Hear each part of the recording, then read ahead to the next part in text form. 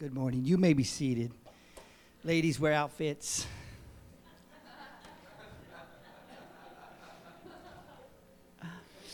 So as you are turning to Acts 26, and Brother Norman will be passing out a handout for you, let me have a few preliminary remarks.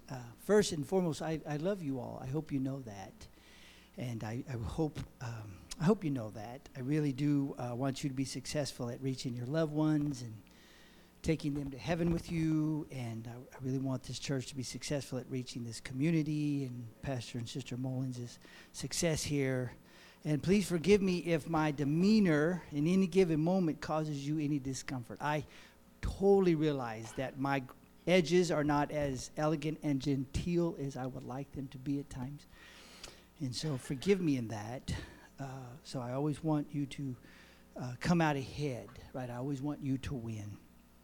Now, what follows is a combination of art and science. It draws from the theological field of missionology, or what it is to reach the world, and the business field of communication and marketing. Now, our text this morning is Acts 26, 24 through 29, and it reads, "And Paul made his defense."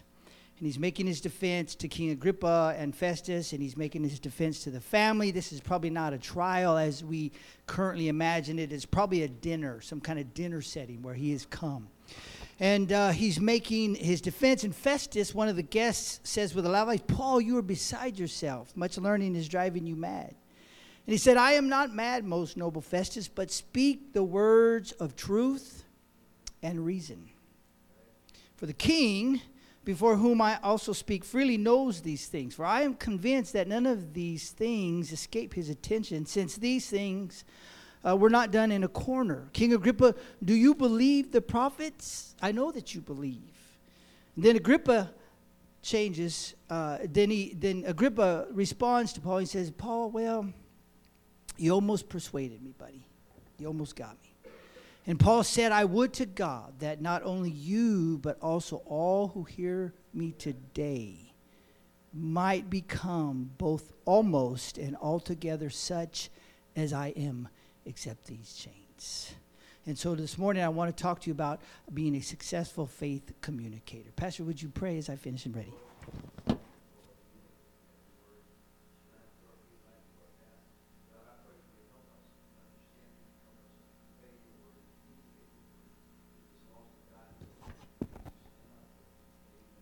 Amen. Now, let me start with a few wake-up statements in support of Pastor's hospital to family to army vision. I don't know how many you've talked to about that. But, okay, so Pastor has talked to me about this, and he'll talk more about this. But let me just nod at that, wink at that.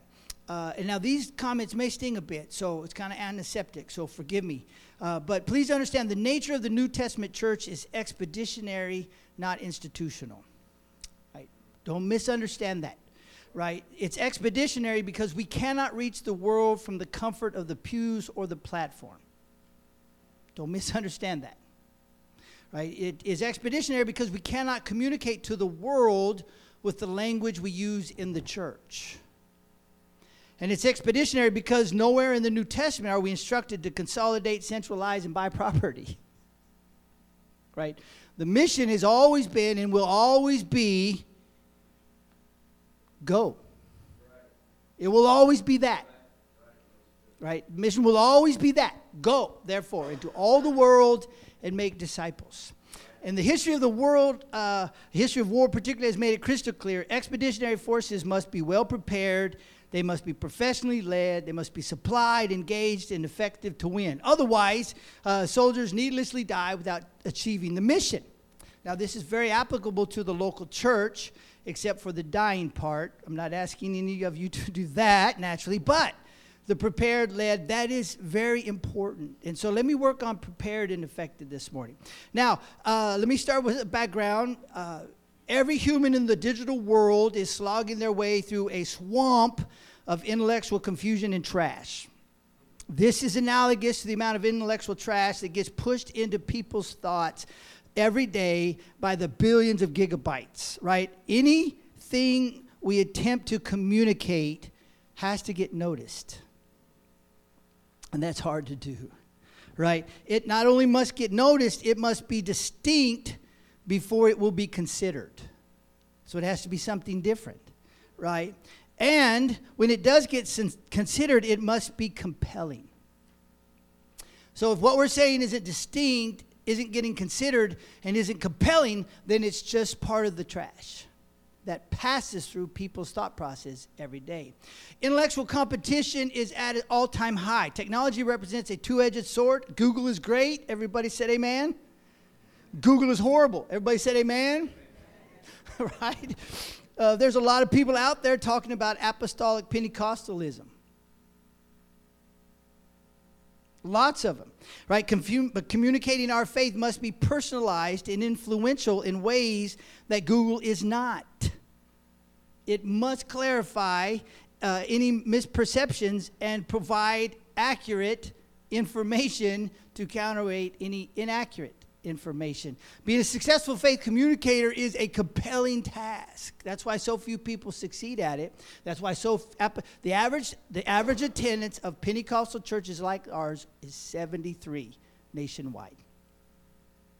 The average lifespan of a Pentecostal church is 70 years. So in 70 years, you can bank on 70 people. This is a job, a serious job. Expeditionary Christianity must be, people have to be prepared, they have to be led, they have to be supplied, they have to be engaged, regularly engaged, and they have to be effective, right? And this is our task. Now, I know this might sting a little bit, but I'm going to put it on you a little bit because there are souls at stake, not the least of which is souls you live with and souls you care about. And so let me put it on now. Paul gave us two foundational concerns, content and demeanor. Content is Acts 25. He said, Festus, I am not mad, most noble Festus. I speak the words of truth and reason. And then content in Colossians chapter 4, Paul said, let your speech always be with grace. And so I'll unpack those as we go. Now, content concerns three things. Successful faith communicators must manage the principle of rational acceptance. Everyone has a filter to help determine if they should accept a given statement as rational.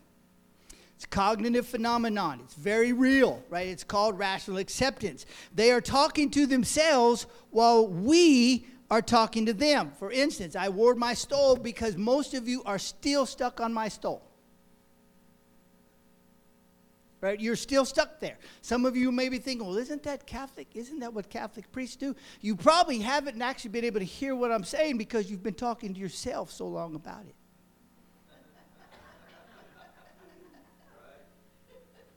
Right? You've had all kinds of internal monologue going on about my uniform, right? What's that patch? What's that thing look like, right?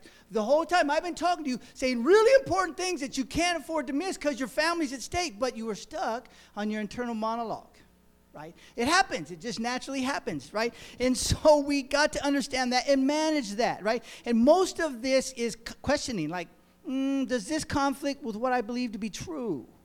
How is this person an expert about this subject? Why are they telling me this? Why would I care? Who do I care? What do I care? Right? These are the conversations that we're having with ourselves when people are talking to us. Now, they would never do that to you because you're well respected and expert in everything you say. But the facts of the matter is, right, this conversation is going on in everybody's head. Effective communicators have to manage this, first and foremost, by making plausible and rational statements. That's first and foremost, right? You got to say something that makes sense because the filter is going to catch it. That don't make no sense. That's not true. That's not possible. That couldn't happen, right? And it goes no farther. And then they say, well, why does this guy think I should believe him, right? You have all this stuff going on. And so 15 minutes in the conversation, you're like, whoa, God is moving. Woo, God is touching you. You are emotionally aroused by what you're saying. And that guy thinks, well, okay. Later, dude. Right? Successful faith communicators have to understand they're going to be speaking through a filter, right? And if you filter and code what you say, and they filter and decode what you say, what's the chances they're actually hearing what you're saying? Right? So successful faith communicators have to do that. Another thing, successful faith communicators avoid overpromise, underdeliver. Avoid overpromise, underdeliver.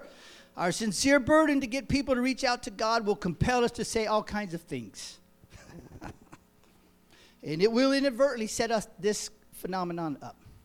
Right? This phenomenon is really problematic because it creates disappointing and unhealthy conditions between people and the church.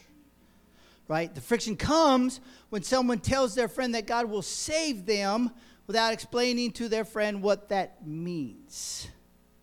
Right? For instance, a friend may be experiencing marital problems, so we in our good, loving, caring, Pentecostal intention will tell you, well, God can save your marriage. God will save your marriage. God will save your marriage. Oh, I believe. If you believe and pray, God will save your marriage, right? Okay, that seems true at face value. But what if it's a horrible marriage? Right? But what if it's horrible? Right? Let me unpack that. What if it involves emotional or physical violence? Is God going to save that one? Right? What if it's dangerously codependent or predatory? Right? Isn't God actually opposed to people living under such conditions? And here we are telling them, God will save that marriage. And they're thinking, oh, that's so great. Thank you, Jesus. My husband will stop beating me. He'll stop taking my money. He'll stop sleeping around on me. And see, the trouble is we create expectations without providing any explanation. That's always bad. And they come. If they believe you at all, they'll come.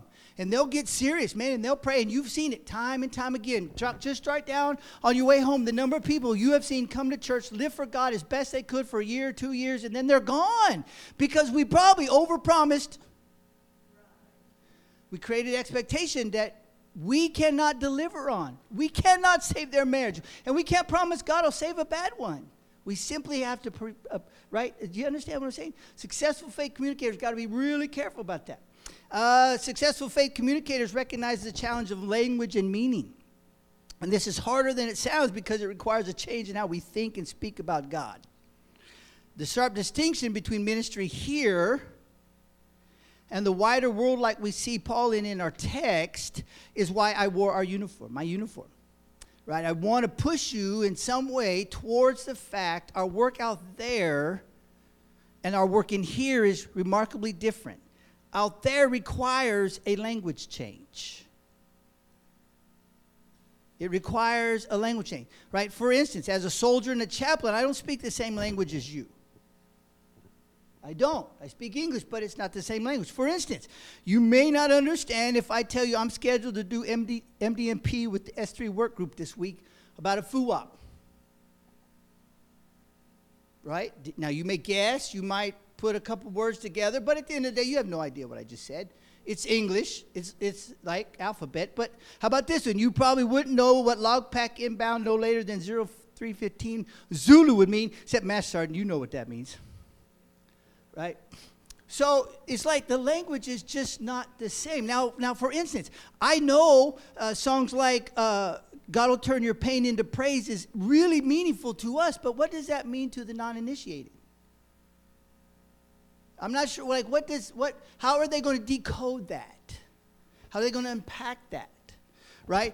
To recognize the gaps in the language here, connect the word Jesus, your idea with Jesus, with the following topics: Jesus and family reunification, Jesus and body image, Jesus and self-esteem, Jesus and divorce recovery, Jesus and suicide, Jesus and human trafficking, Jesus and personality disorder. Jesus, hold it, breathe, relax, breathe. I'm going to say it. Jesus and lesbian. You can't say that in the church, Brother Krantz. See, it's a language gap. And if we're going to reach them, overcoming the challenge requires us to talk about things they need to talk about. It requires us to use words and phrases that mean something to them, not just to us. Right? Now, content concern, there's a slide. Successful faith communicators limit their initial content to a message template. For the sake of time, I will offer a workshop for that. Like, remember, I offered you a workshop. Nobody's called. Cool, no problem. I offered you a workshop on how you can get into the Bible. I offered that. Remember, I said, I will do that. No problem. Cool. Peace out. I got things to do. Counter's about 120 right now, so if you need something, get at me. But likewise, right, if you want to walk through what it means to create content, a message template, I'll be happy to do that with you. Now, the demeanor concern. So the first is content, the demeanor concern. Now, I wear the uniform. Listen, I wear the uniform to signal that I am one of them. There is no doubt, right? I can go to war. I'll be back. I hope. I wear that uniform. Everywhere I go, that signals. The chaplain's one of us. Chaplain's our boy, right? Chaplain, we get down like that, right? I understand their uniform. They understand my uniform, etc., etc. Now, I wear the cross and the stole to signal I am different in necessary ways. So if there is 700 of us out on the parade field of Massart, who's the chaplain? That guy right there. So I have to signal in very necessary ways. I'm you, but I'm different than you, right?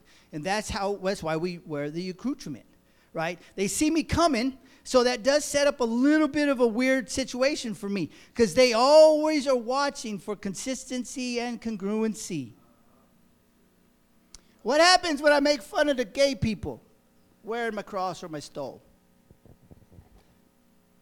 What happens if I make fun of the commander-in-chief or so-and-so or Diff Nidley or whatever rapper was on TV last night that they all like? See, demeanor. Everybody's watching. Everybody's ear hustling. Right? And the scripture is very clear. The words from the mouth of a wise person are gracious. Colossians said our speech should always be gracious, seasoned with salt, so that you may know how you should answer every person. Each person, right? This is such a compelling thing, right? I have to know people are experiencing me. And there's a real disadvantage. Like sometimes I wish I wasn't wearing a cross, because I like to punch some people in the face. I like to take you outside and knuckle that up. Oh, we can handle this. Right? Master and I go way back. We used to do that behind the barracks if it got crazy. I can't take them out behind the barracks anymore. I got to sit quietly and patiently and thoughtfully. Right? People get at me with all kinds of crazy stories. I cannot even begin to tell you what kind of crazy stories. Right?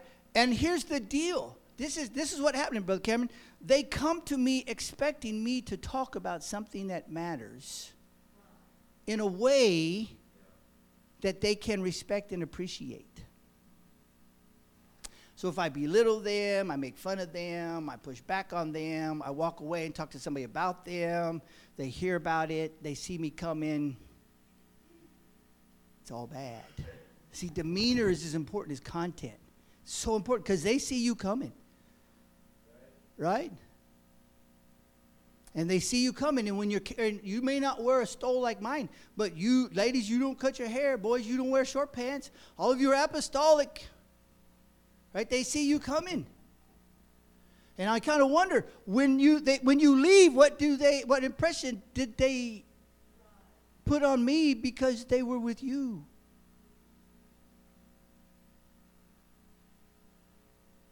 See? Successful faith communicators really, really understand. James 3 says is the best encapsulations here. He said it is a remarkable good qualification here. If a kingdom ambassador, if a person who wants to win people to God, they know, right? They know that wisdom and understanding is shown by good conduct and gentleness that comes with wisdom. Right, the kindness of Hiram, the king of Tyre, toward David and Solomon is an example of this. Historically, Tyre is among the alliance of 10 nations that warred against Israel, but his kindness eclipsed that.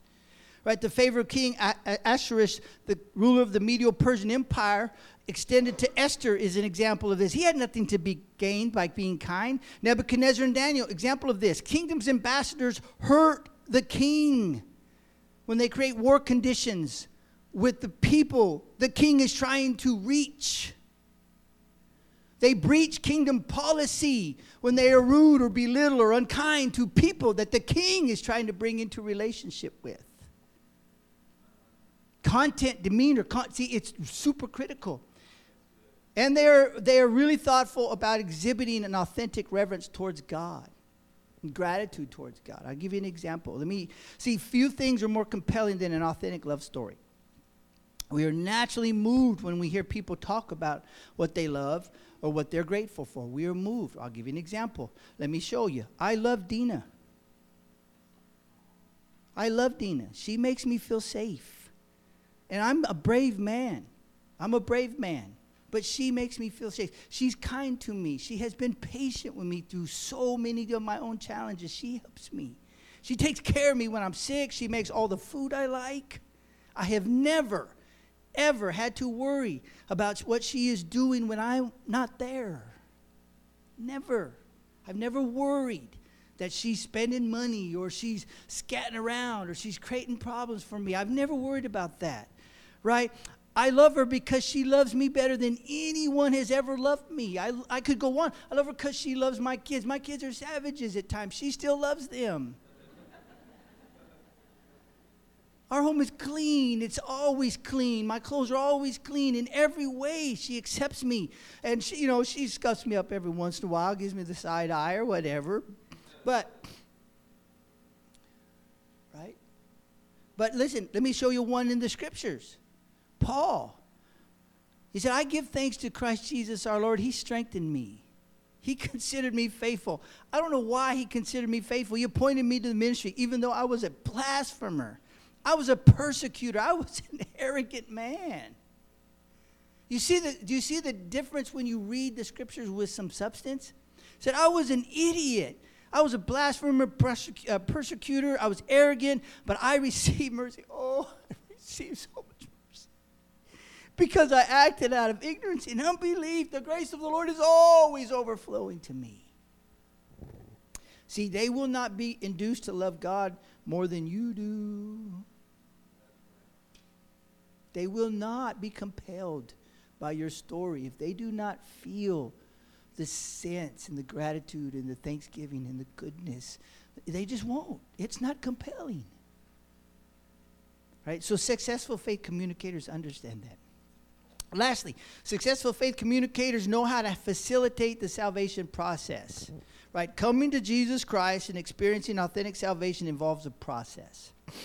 The stream of grace moves slowly, sometimes incredibly slowly, but surely towards the cross.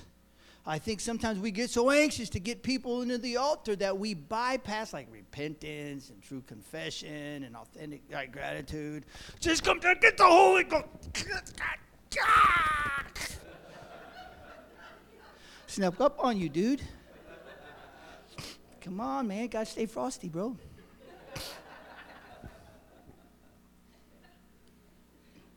Right? I'm so glad Pastor said that, not me. Right? Like church people have to come. Our guests got like restraining orders against us after they leave, dude. I ain't going back. Assault, man. Just a side note. Can I just do a funny aside note?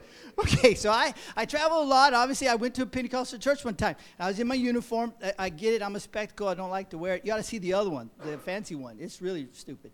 So I'm sitting in the back, nice and quiet, right? And somebody walks over to me. I'm not kidding. They did about like I just did the norm. Not quite that bad, but they did that. And I'm serious as a heart attack. I put my hands up. I said, whoa. Right? And not because I was like going to kill him or anything, but I did want to signal to him, dude, if you do that to me, what are you going to do to the little old lady or the other person? It's assault and battery, man. He said, can I pray for you? I said, do you need to touch me? He said, I don't think so. I said, well, it's just kind of in my comfort zone. I don't know you. Can you just pray for me there? What do you think he did, Sister Mullins? What do you think he did, babe? I don't think I've told you that story. What do you think he did, Brother Cameron? No. I'm serious. This is what he did. He walked away. Don't worry, I didn't chase him down. Right? I wasn't offended or anything like that, but I thought, man, you knucklehead. Right? Now, you got to, let me check. Do you believe the scriptures? Okay. Do you believe the scripture that the Holy Spirit is being poured out on everybody? Then relax. Let it do its job. Then relax. Work with him, not against him. Relax. He knows what he's doing. We're the only ones confused. The biggest part of winning souls is just finding out what Jesus is doing in people's lives and speaking to it in sensible, rational truth and reason. Right? The grace of God. We believe the scriptures, right? Okay. Do we believe the scripture that the grace of God that brings salvation appears to everyone? Do we believe that? Then relax. Right? The stream of grace is moving. The stream of grace is moving. Right? Let it move. Let it move. Right? And then you just facilitate the process through a series of warm handoffs. Three of them. Number one is probably the most important, and it's really simple. I know somebody who can help you with that. Super easy, super smooth. Like, if you get into something and they start unpacking stuff and you're like, whoa, please don't make stuff up. Please don't make stuff up, and don't create expectations without explanations. Just please don't do that. Right? Don't do that. If they like, my family's this, and this happened to me as a kid, and blah, blah, blah. The Word of God speaks to that. You may not be at that moment able to do that. No big. I know a guy. Just know a guy. Right? Listen, I know a guy. And I know they would love to talk to you about this. I bet they would be willing to talk to you about this. I bet they could help us with this. They may not say, yeah, okay, let me meet this guy. That's no big deal. Right? You're not winning that gunfight. You're winning the war. That's no big deal. Well, I don't feel comfortable with that. Yeah, he's kind of a clown. No worries. I'll be praying for you. I love you. Anything I can do for you, let you know. And then exit, cease fire. Exit stage right. Right? Don't get in deep in something that you can't manage. Eventually, your ability with the Word of God will grow. Right? As you study and learn, it'll grow. But in the meantime, first, one of the easiest things you can do is, I know a guy. And then call Brother Mons.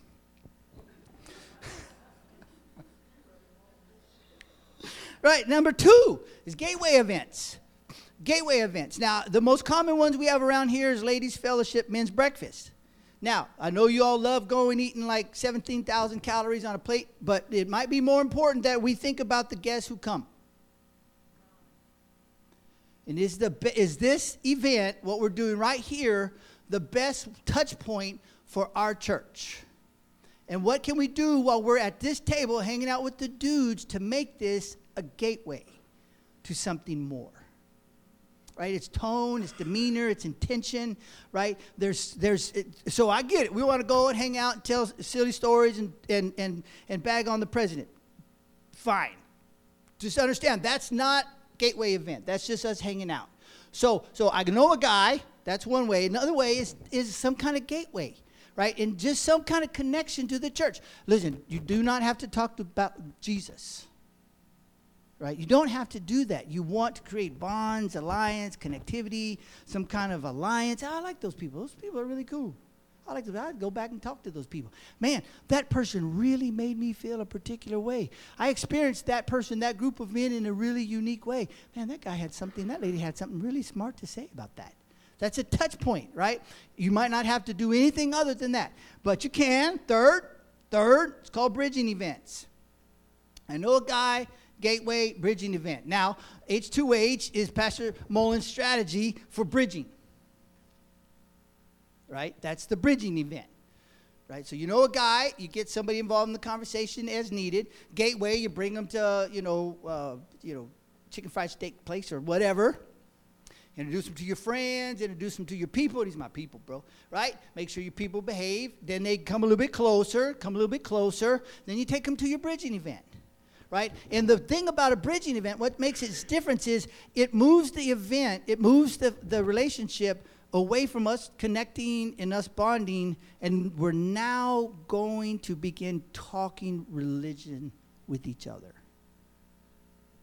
Does that make sense? First, I talked about their stuff in terms they cared about. Notice what I'm doing. I know a guy. I don't really know what the Bible says about your situation, but I know a guy. Whatever their situation is, right? The first connection is their situation, their circumstance, what they need from God. The next one is a gateway event. Oh, man, come on. I got some dudes, man. You need to meet some dudes. Take them golfing, take them fishing, whatever. Gateway, right? Then H2H. And the thing about H2H, it begins pivoting. Now, they trust you, they're interested in you, they're interested in community, and so they're open to the idea of talking God with you. And that's when you can begin inserting language that means to them. Now, I got 5 minutes, so let me push on you a minute. Can I just push on you a little bit? This is a challenge we must not shrink from. Right? The facts that we cannot and should not shrink from this make it a must not shrink from this proposition. Listen, it is our obligation to minister to people with what God has ministered to us. Listen, I gotta push on you a little bit. You cannot reach the world from the safety and comfort of your church ministry or your church pew or your church routine. You must get out into the field and talk to somebody for God. That is our obligation. That's our responsibility, right? It's our responsibility because the Holy Spirit is supposed to be shed abroad in our hearts, and within our heart, the love of God compels us to reach people. And listen, I got to ask, I just got to ask, what am I doing if I can go to church? What am I doing if I can live a high quality life, if I can enjoy the peace and prosperity of God and walk by the homeless people and make fun of them? What am I doing? What does that say? I have got to be involved with the work of God, or I'm not really sure that I have the Holy Ghost the way I'm supposed to have the Holy Ghost. And the work of God isn't the mandate always go. Go. Get out there. Right? And at a fundamental level, this is simply repaying whoever was the first person to approach your family. That's what it is. All of us, Sister Monks, were lost in sin. Maybe our families were lost. None of us are here because we were just, special people. You're here because somebody walked across their lawn and talked to your grandma. Somewhere way back there, somebody was the first person to take the time and take the effort and be effective at communicating the gospel to your family member. You better pay it back. Right? Somebody got involved in your family. Somebody got involved in your marriage. Somebody took the time to see you. Somebody took the time to talk about your stuff. Somebody took the time to be patient with you when you were ridiculous and crazy and silly. When we get the Holy Ghost, shouldn't the love of God animate us, compel us to do something about that for somebody else? Now notice what Paul is saying. He's saying, I might that everybody become both almost and altogether as I am, except for these chains. Now, the real challenge this morning. Do I really want them to be like I am?